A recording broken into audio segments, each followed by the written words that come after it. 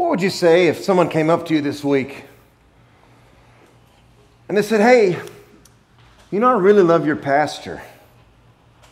I love your pastor over there at Gospel Life. He's a really good guy. You would say, yeah, he is. He's a really good fella. And then what if they say, yeah, he is, and man, I'm really jealous of his thick hair and his tan skin. Man, he's got great hair and skin. What would you say then? You would say, I think you've got the wrong pastor. I think you're thinking of the wrong guy, right? Now, this kind of thing happens all the time when I'm talking to people about God. It happens all the time. Most folks tell me that they love God. They love Him. They just love Him. And I say, oh, really? Wonderful. What is it about Him that you love so much? And then quickly I find out that they've got the wrong God. They've got the wrong God.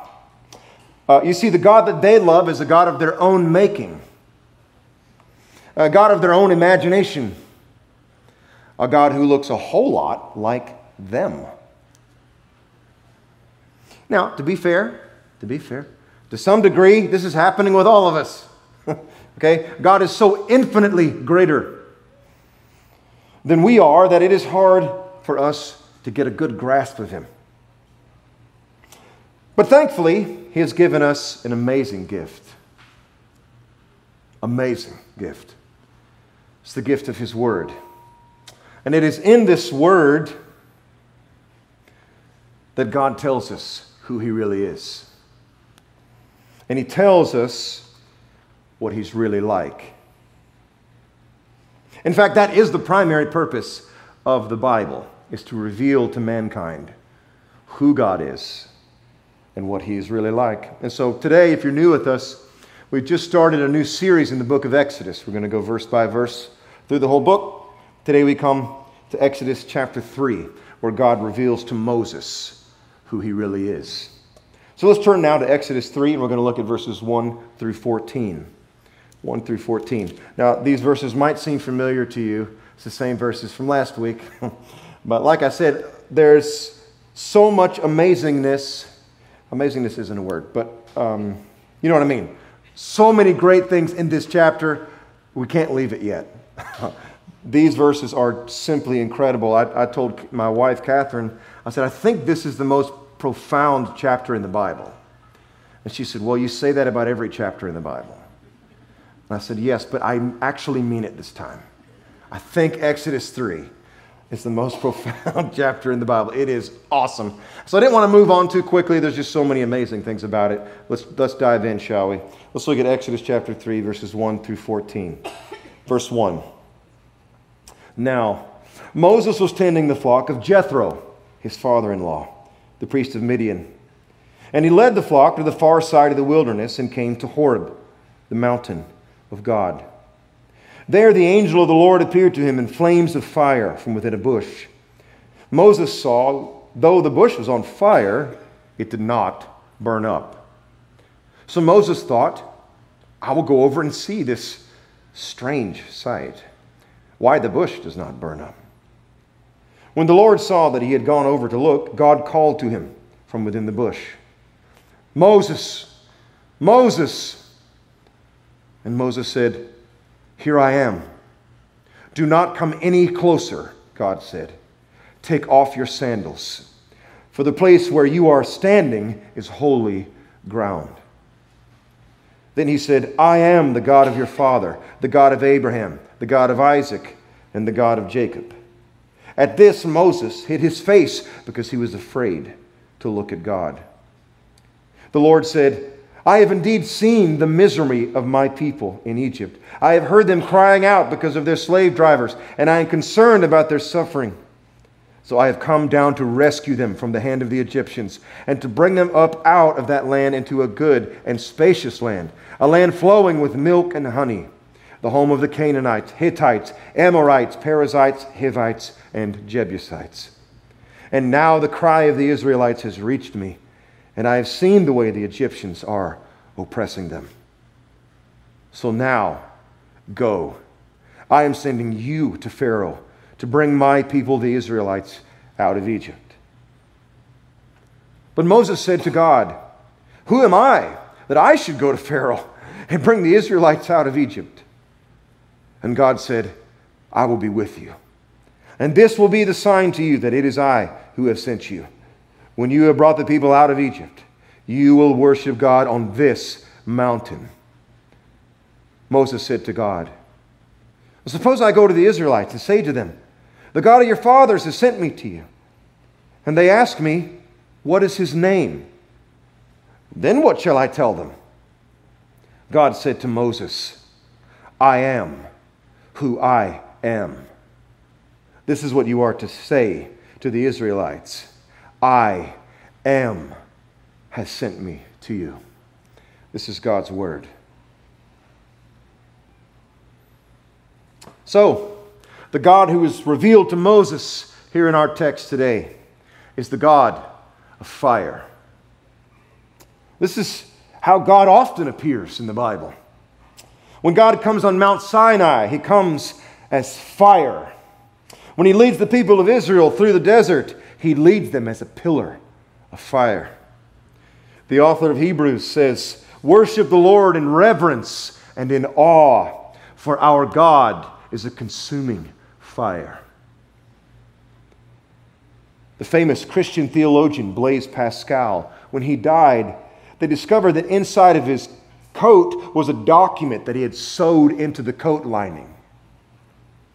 And the document described a spiritual encounter that happened to him that changed his life.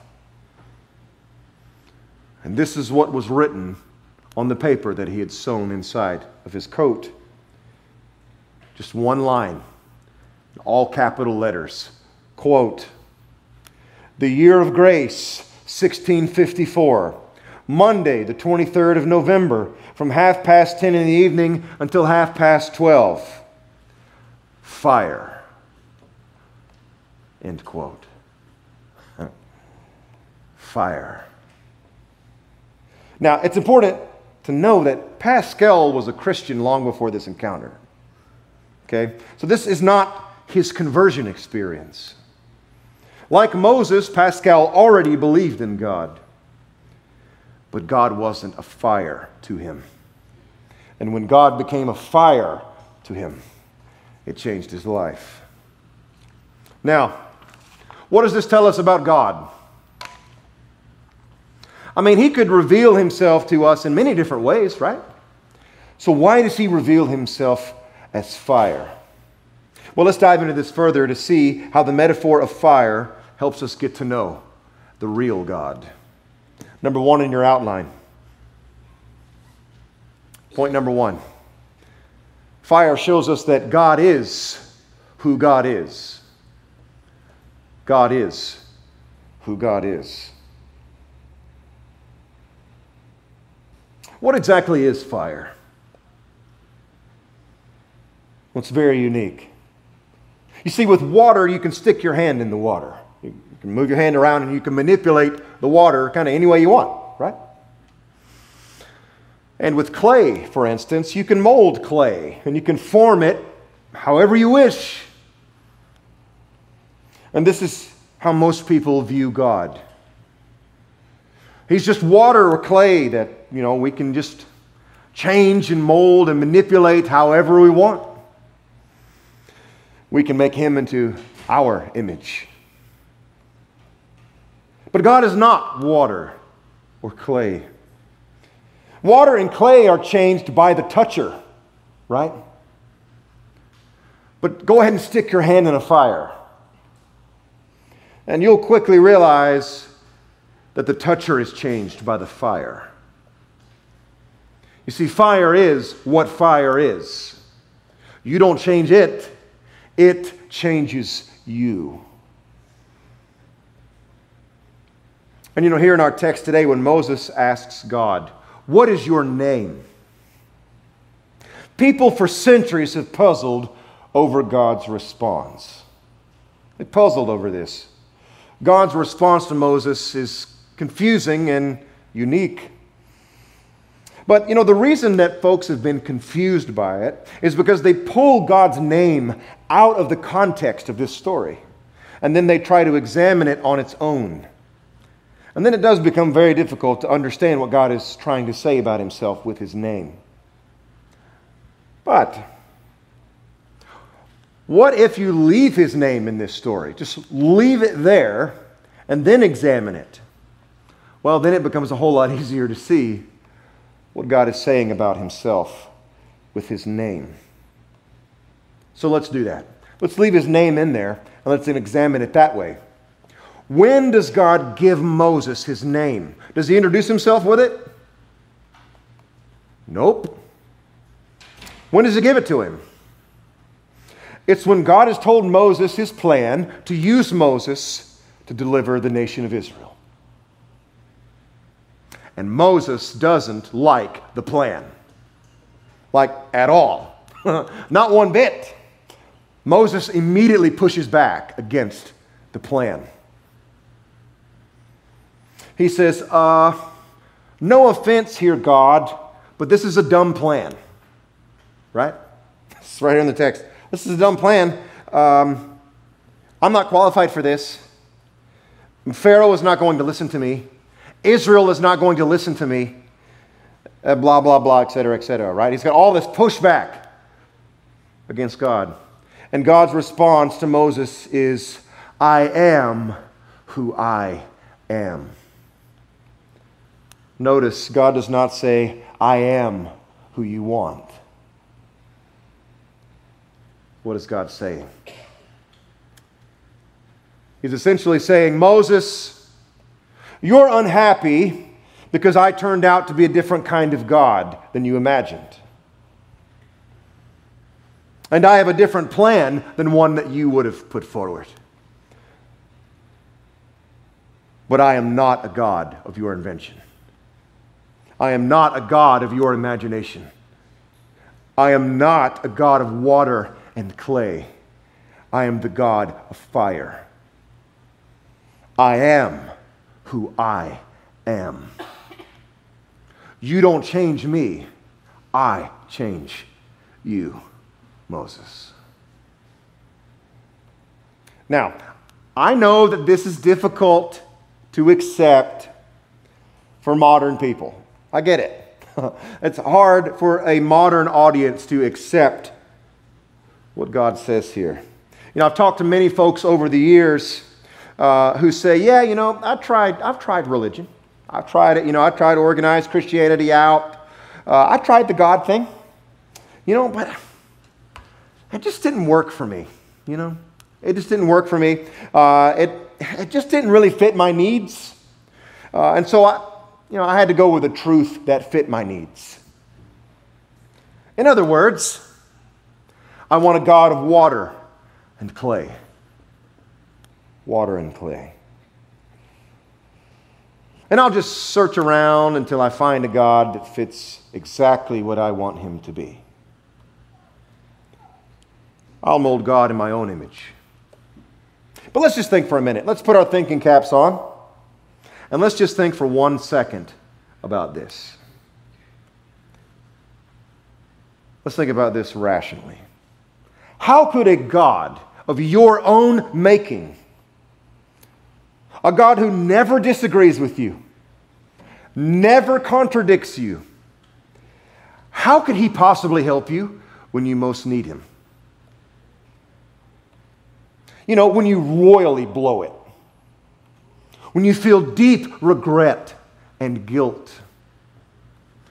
What can a God that you invented do about it? When you feel like scum. When you feel like scum of the earth. How can a God that you made up pull you up out of the gutter, put his arms around you, and tell you that he loves you and that you're valuable and your life has meaning and purpose. Well, a God that you invented cannot do that because he's not real. And so, here's my pro tip. That's a new thing kids say, right? Pro tip. Okay, pro tip, man. So let me give you, my wife is skeptical. I think it is something kids say now. Pro tip. She doesn't know. Pro tip. Here's my pro tip this morning. Okay, you ready? Stop looking for a God who meets your needs. That's my pro tip.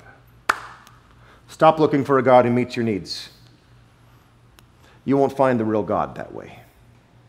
A God who is nothing more than a butler, who always says, yes, sir, or yes, ma'am, to you, is not a real God. Instead, I would advise you to start looking at the God of the Bible. The God who will make you mad. The God who will challenge your view of yourself, of Him, and the world around you. The God who will contradict you.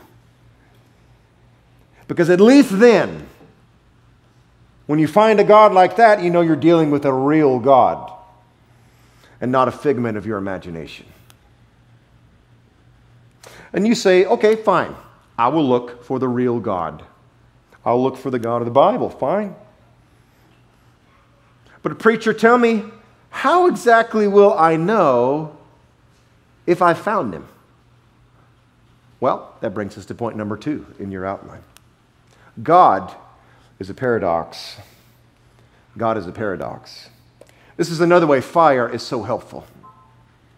Fire is at the same time wonderfully beautiful and dangerously lethal. Right? At the same time. I mean, fire is mesmerizing. It's mesmerizing. Our modern world has indoor heating and air now. And yet almost every new home built has a fireplace in it. Why is that?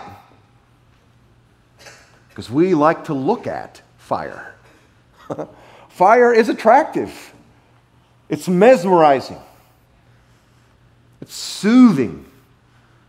Just on a cold night to snuggle up together and with a good book and a warm cup of cocoa and stare at the fire. It just does something to you, doesn't it? It's so beautiful. It's so warming, literally, physically, but also like warming spiritually somehow. There's something very attractive about fire. Fire is very attractive, but it's also very dangerous, isn't it? The same fire that mesmerizes you can kill you. The same fire that warms your home can burn your home to the ground. And the biblical view of God is exactly the same. Exactly the same. God is infinitely attractive and loving, and He is infinitely powerful and holy.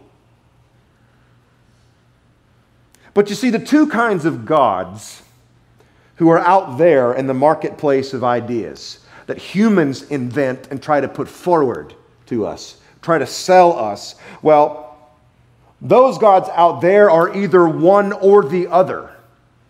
Okay? They're either one or the other. They are either terrifyingly holy or they are melt in your mouth sweet. But never both. Never both. Self-righteous religious people love the terrifying and demanding God. They love Him. Their God is powerful and holy, but He is not attractive and beautiful. But on the other hand, the other kind of God that's out there in the marketplace is completely accepting, sweet, and gentle. But He is not holy, and He is not powerful. This is the Mr. Rogers God. He is very popular in our modern culture. People love the Mr. Rogers version of God because He is attractive, but He is not dangerous. He's not dangerous. But if you just kind of think for a second about this, just for a second, you'll see that both gods are obviously the result of human wish fulfillment. Obviously.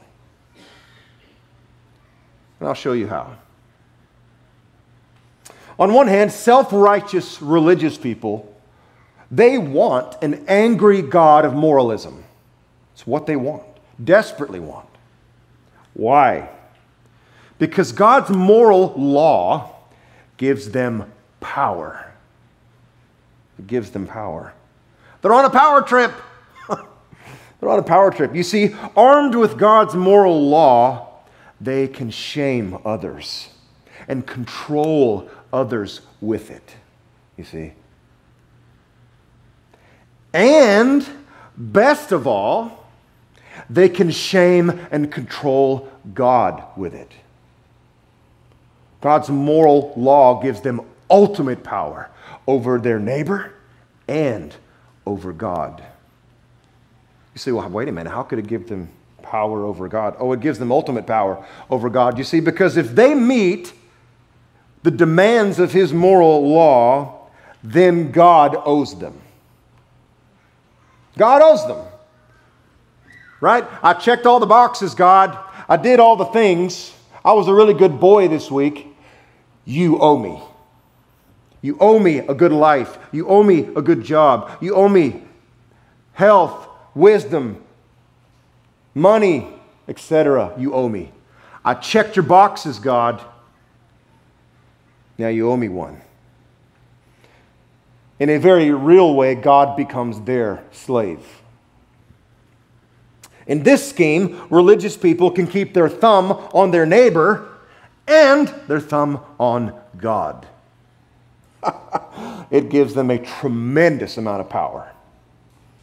Isn't that convenient? Isn't that convenient?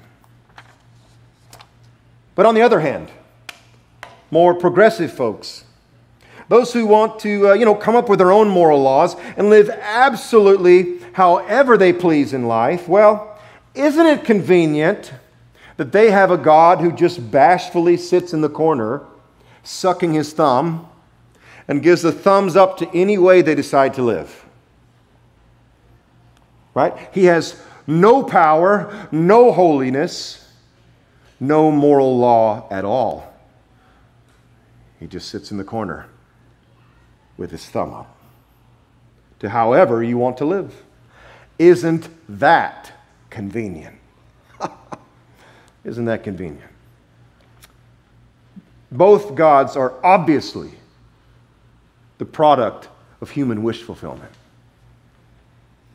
But the true God, the God of the Bible, is burning both with holiness and burning white hot with love for us. He's both. He's a paradox. He is a paradox, just like fire.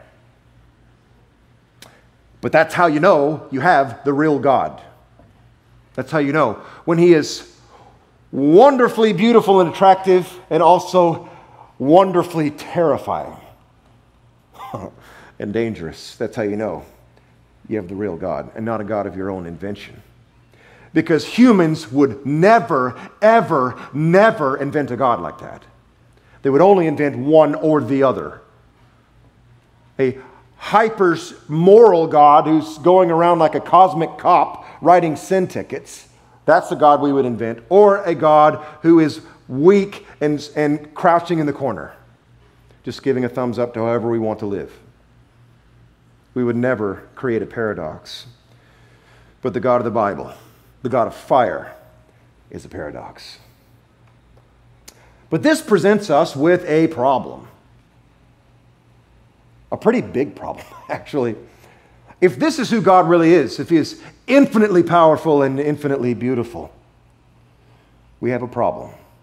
And I think the author of our text today wants us to see this problem. And the author presents us with a riddle. A riddle. And you see, there's actually a bigger riddle here than the burning bush itself. There's a bigger riddle here than the nature of God, and the riddle is this. How can sinful humans possibly be in a relationship with a God like that? How? A God who is infinitely beautiful and infinitely holy.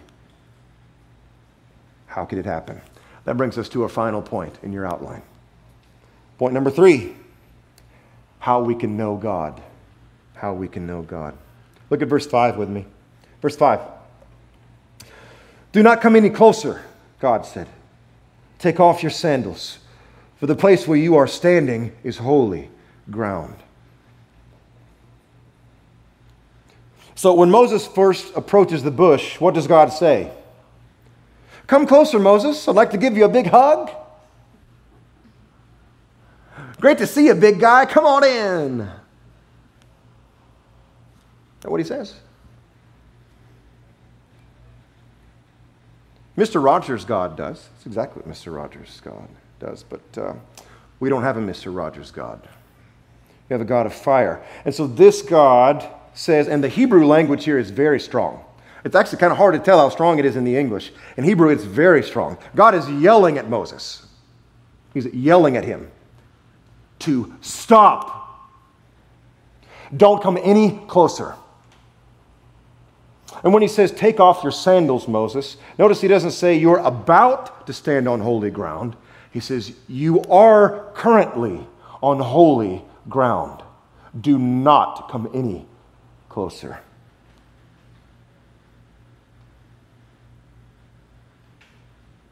Moses, you are standing in fatal territory, is what God is saying. And Moses is scared out of his mind.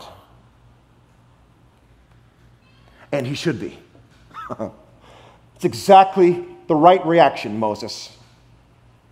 He should be scared to death, and he is, because he is standing in fatal territory. Now, why do I say it's fatal territory? Because God is unimaginably holy. Unimaginably holy. And Moses is unimaginably sinful. That's not a good combo. That's a big, big problem. For Moses and for you and for me, it's a big problem. I mean, when God comes down on Mount Sinai, the text will say, we'll get there eventually, but the text says that if a cow touched the mountain while God was on the mountain, the cow would die. The cow. Does God hate bovine animals? Why does the cow die? That's mean. That's rude. No, it's not mean and rude. Why does the cow die? Because God is a God of fire, a God of infinite power and holiness. And nothing unclean can touch him and live. Not you, not Moses, not me, not a cow. Nothing unclean can touch him and survive. And once again, I get that for the modern audience that we have sitting here today, this is hard for us to grasp because we have a Hallmark greeting card understanding of God. We have a Mr. Rogers God. For us, God's holiness just means he's a good guy. He's a good guy, He's nice. He's inspiring. When he speaks, there's organ music playing in the background. God is holy. Isn't that sweet? But that's not what God's holiness means. That is not what holiness means. God's holiness means that he is infinitely above everything else. Infinitely so. The difference between God and the mightiest archangel and between God and the smallest ant is the same. The difference is the same. God is infinitely greater than everything and everyone. That's what His holiness means. It means He is infinitely pure and good. He is infinitely beautiful and valuable. He is infinitely powerful and glorious. So, the riddle is this: why doesn't Moses melt like wax before Him? Why? Why doesn't Moses die like the cow would die? I mean, Moses is a sinner like me and you. He's a complainer. Look at the text. Look at it. He is openly questioning the God of the universe. Openly questioning His plan. So, if the ground is truly that holy, why would taking his sandals off do any good? Moses should have disintegrated. He should have disintegrated before the eternally self-existent and infinitely holy God. So why didn't he? Because there was someone else in the fire. There was someone else in the fire. Did you catch that? Look at verses 1 and 2 with me. Verse 1. Now Moses was tending the flock of Jethro, his father-in-law, the priest of Midian. And they led the flock to the far side of the wilderness and came to Horeb, the mountain of God. There, the angel of the Lord appeared to him in flames of fire from within a bush. You see, the angel of the Lord was in the bush. And it is the angel of the Lord who is mediating the presence of God. And we forget that because of how the text reads. You know, the chapter reads, and God said this, and God said that, and God said this, and God said that. And that makes us forget about verse 2, which clearly explains that God is speaking to Moses through the angel. Through the angel. And you say, well, what's the big deal about that? What are you trying to say? I mean, there are lots of angels in the Bible. Yeah, there are. There are lots of angels in the Bible. But this isn't one of them. It isn't. This is no ordinary angel. How do we know? 2 reasons. Number 1, because any time in the Bible when people encounter an angel and they bow down to worship the angel refuses their worship. He refuses it. The angel says, get up, don't worship me, I'm just a creature like you. Get up. Okay? But here in our story today, this angel, when Moses takes off his sandals, which is an act of worship, the angel accepts the worship. He doesn't stop him. That's number 1. Number 2, God says the very ground that Moses is standing on is holy. The ground is holy. Now, why would the presence of an angel make the ground holy? It wouldn't. That doesn't happen anywhere else in the Bible where any other angel appears. When Moses appeared to the Virgin Mary, when the angel appeared to the Virgin Mary, the angel did not say, watch out, Mary, you're on holy ground. No, the ground wasn't holy when that angel came to Mary. But this ground that Moses is standing on is. It is holy ground. So, how do we explain this? Who is this angel? Well, many years after this event, Jewish leaders were arguing with a young upstart preacher. And they say to him, how dare you contradict us? Don't you know We are children of Abraham. Are you greater than Abraham? And the young preacher responded and said, before Abraham was, I am.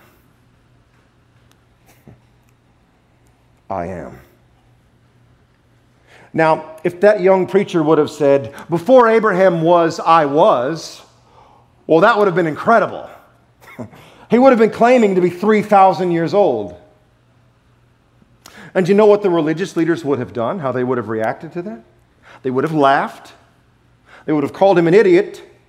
And they would have walked away from him. What an idiot. But that's not what he said. What he actually said was far more absurd. If you go to John chapter 8, you'll see that he did not say, I was. He said, I am. I am. And how did the religious leaders respond? They immediately tried to kill him. Immediately. This wasn't funny to them. They immediately moved to kill him. Why? Because they knew exactly what he was claiming. He was claiming to be the very one who spoke to Moses in the fire. He was claiming to be the angel of the Lord, but more than that, he was claiming to be the I am. And so don't you see? Don't you see what our text is saying? Don't you see what the author is showing us is the answer to the riddle? The answer to the riddle is that it's only through a mediator that Moses could speak with an infinitely holy God. And it's only through a mediator that you and I can too. You see, the real God is far more holy and far more loving than any God we have invented. He is so holy and so loving that he sent us a mediator. He sent us his angel. He sent us his Son, his one and only Son. Not to bring the fire of judgment upon us, but to bear the fire of judgment for us in our place. In Exodus chapter 3, the angel is not consumed by the fire, but one day he would be. On a hill called Calvary, he will take the fire of God's wrath onto himself, and he will be consumed by it for your sins and for mine. He will melt like wax before a holy God, so that you and I, we can stand confidently before him. We can know this God and we can enjoy him forever. Christ will melt before him so that we can stand. We can stand with him forever. The hymn writer puts it this way: there's a joyful message written in his word. To the soul, the sweetest music ever heard. Jesus is the great mediator. When before me all my years of sin arise, unto him in faith my trembling spirit flies. Jesus is the great mediator. On the cross he shed his precious blood for me, and from the grave he rose with saving victory. Jesus is the great mediator. This is God's word. This is God's promise to you and to me. We can stand confidently before our Creator with our heads lifted high. Why? Because Jesus is our great mediator.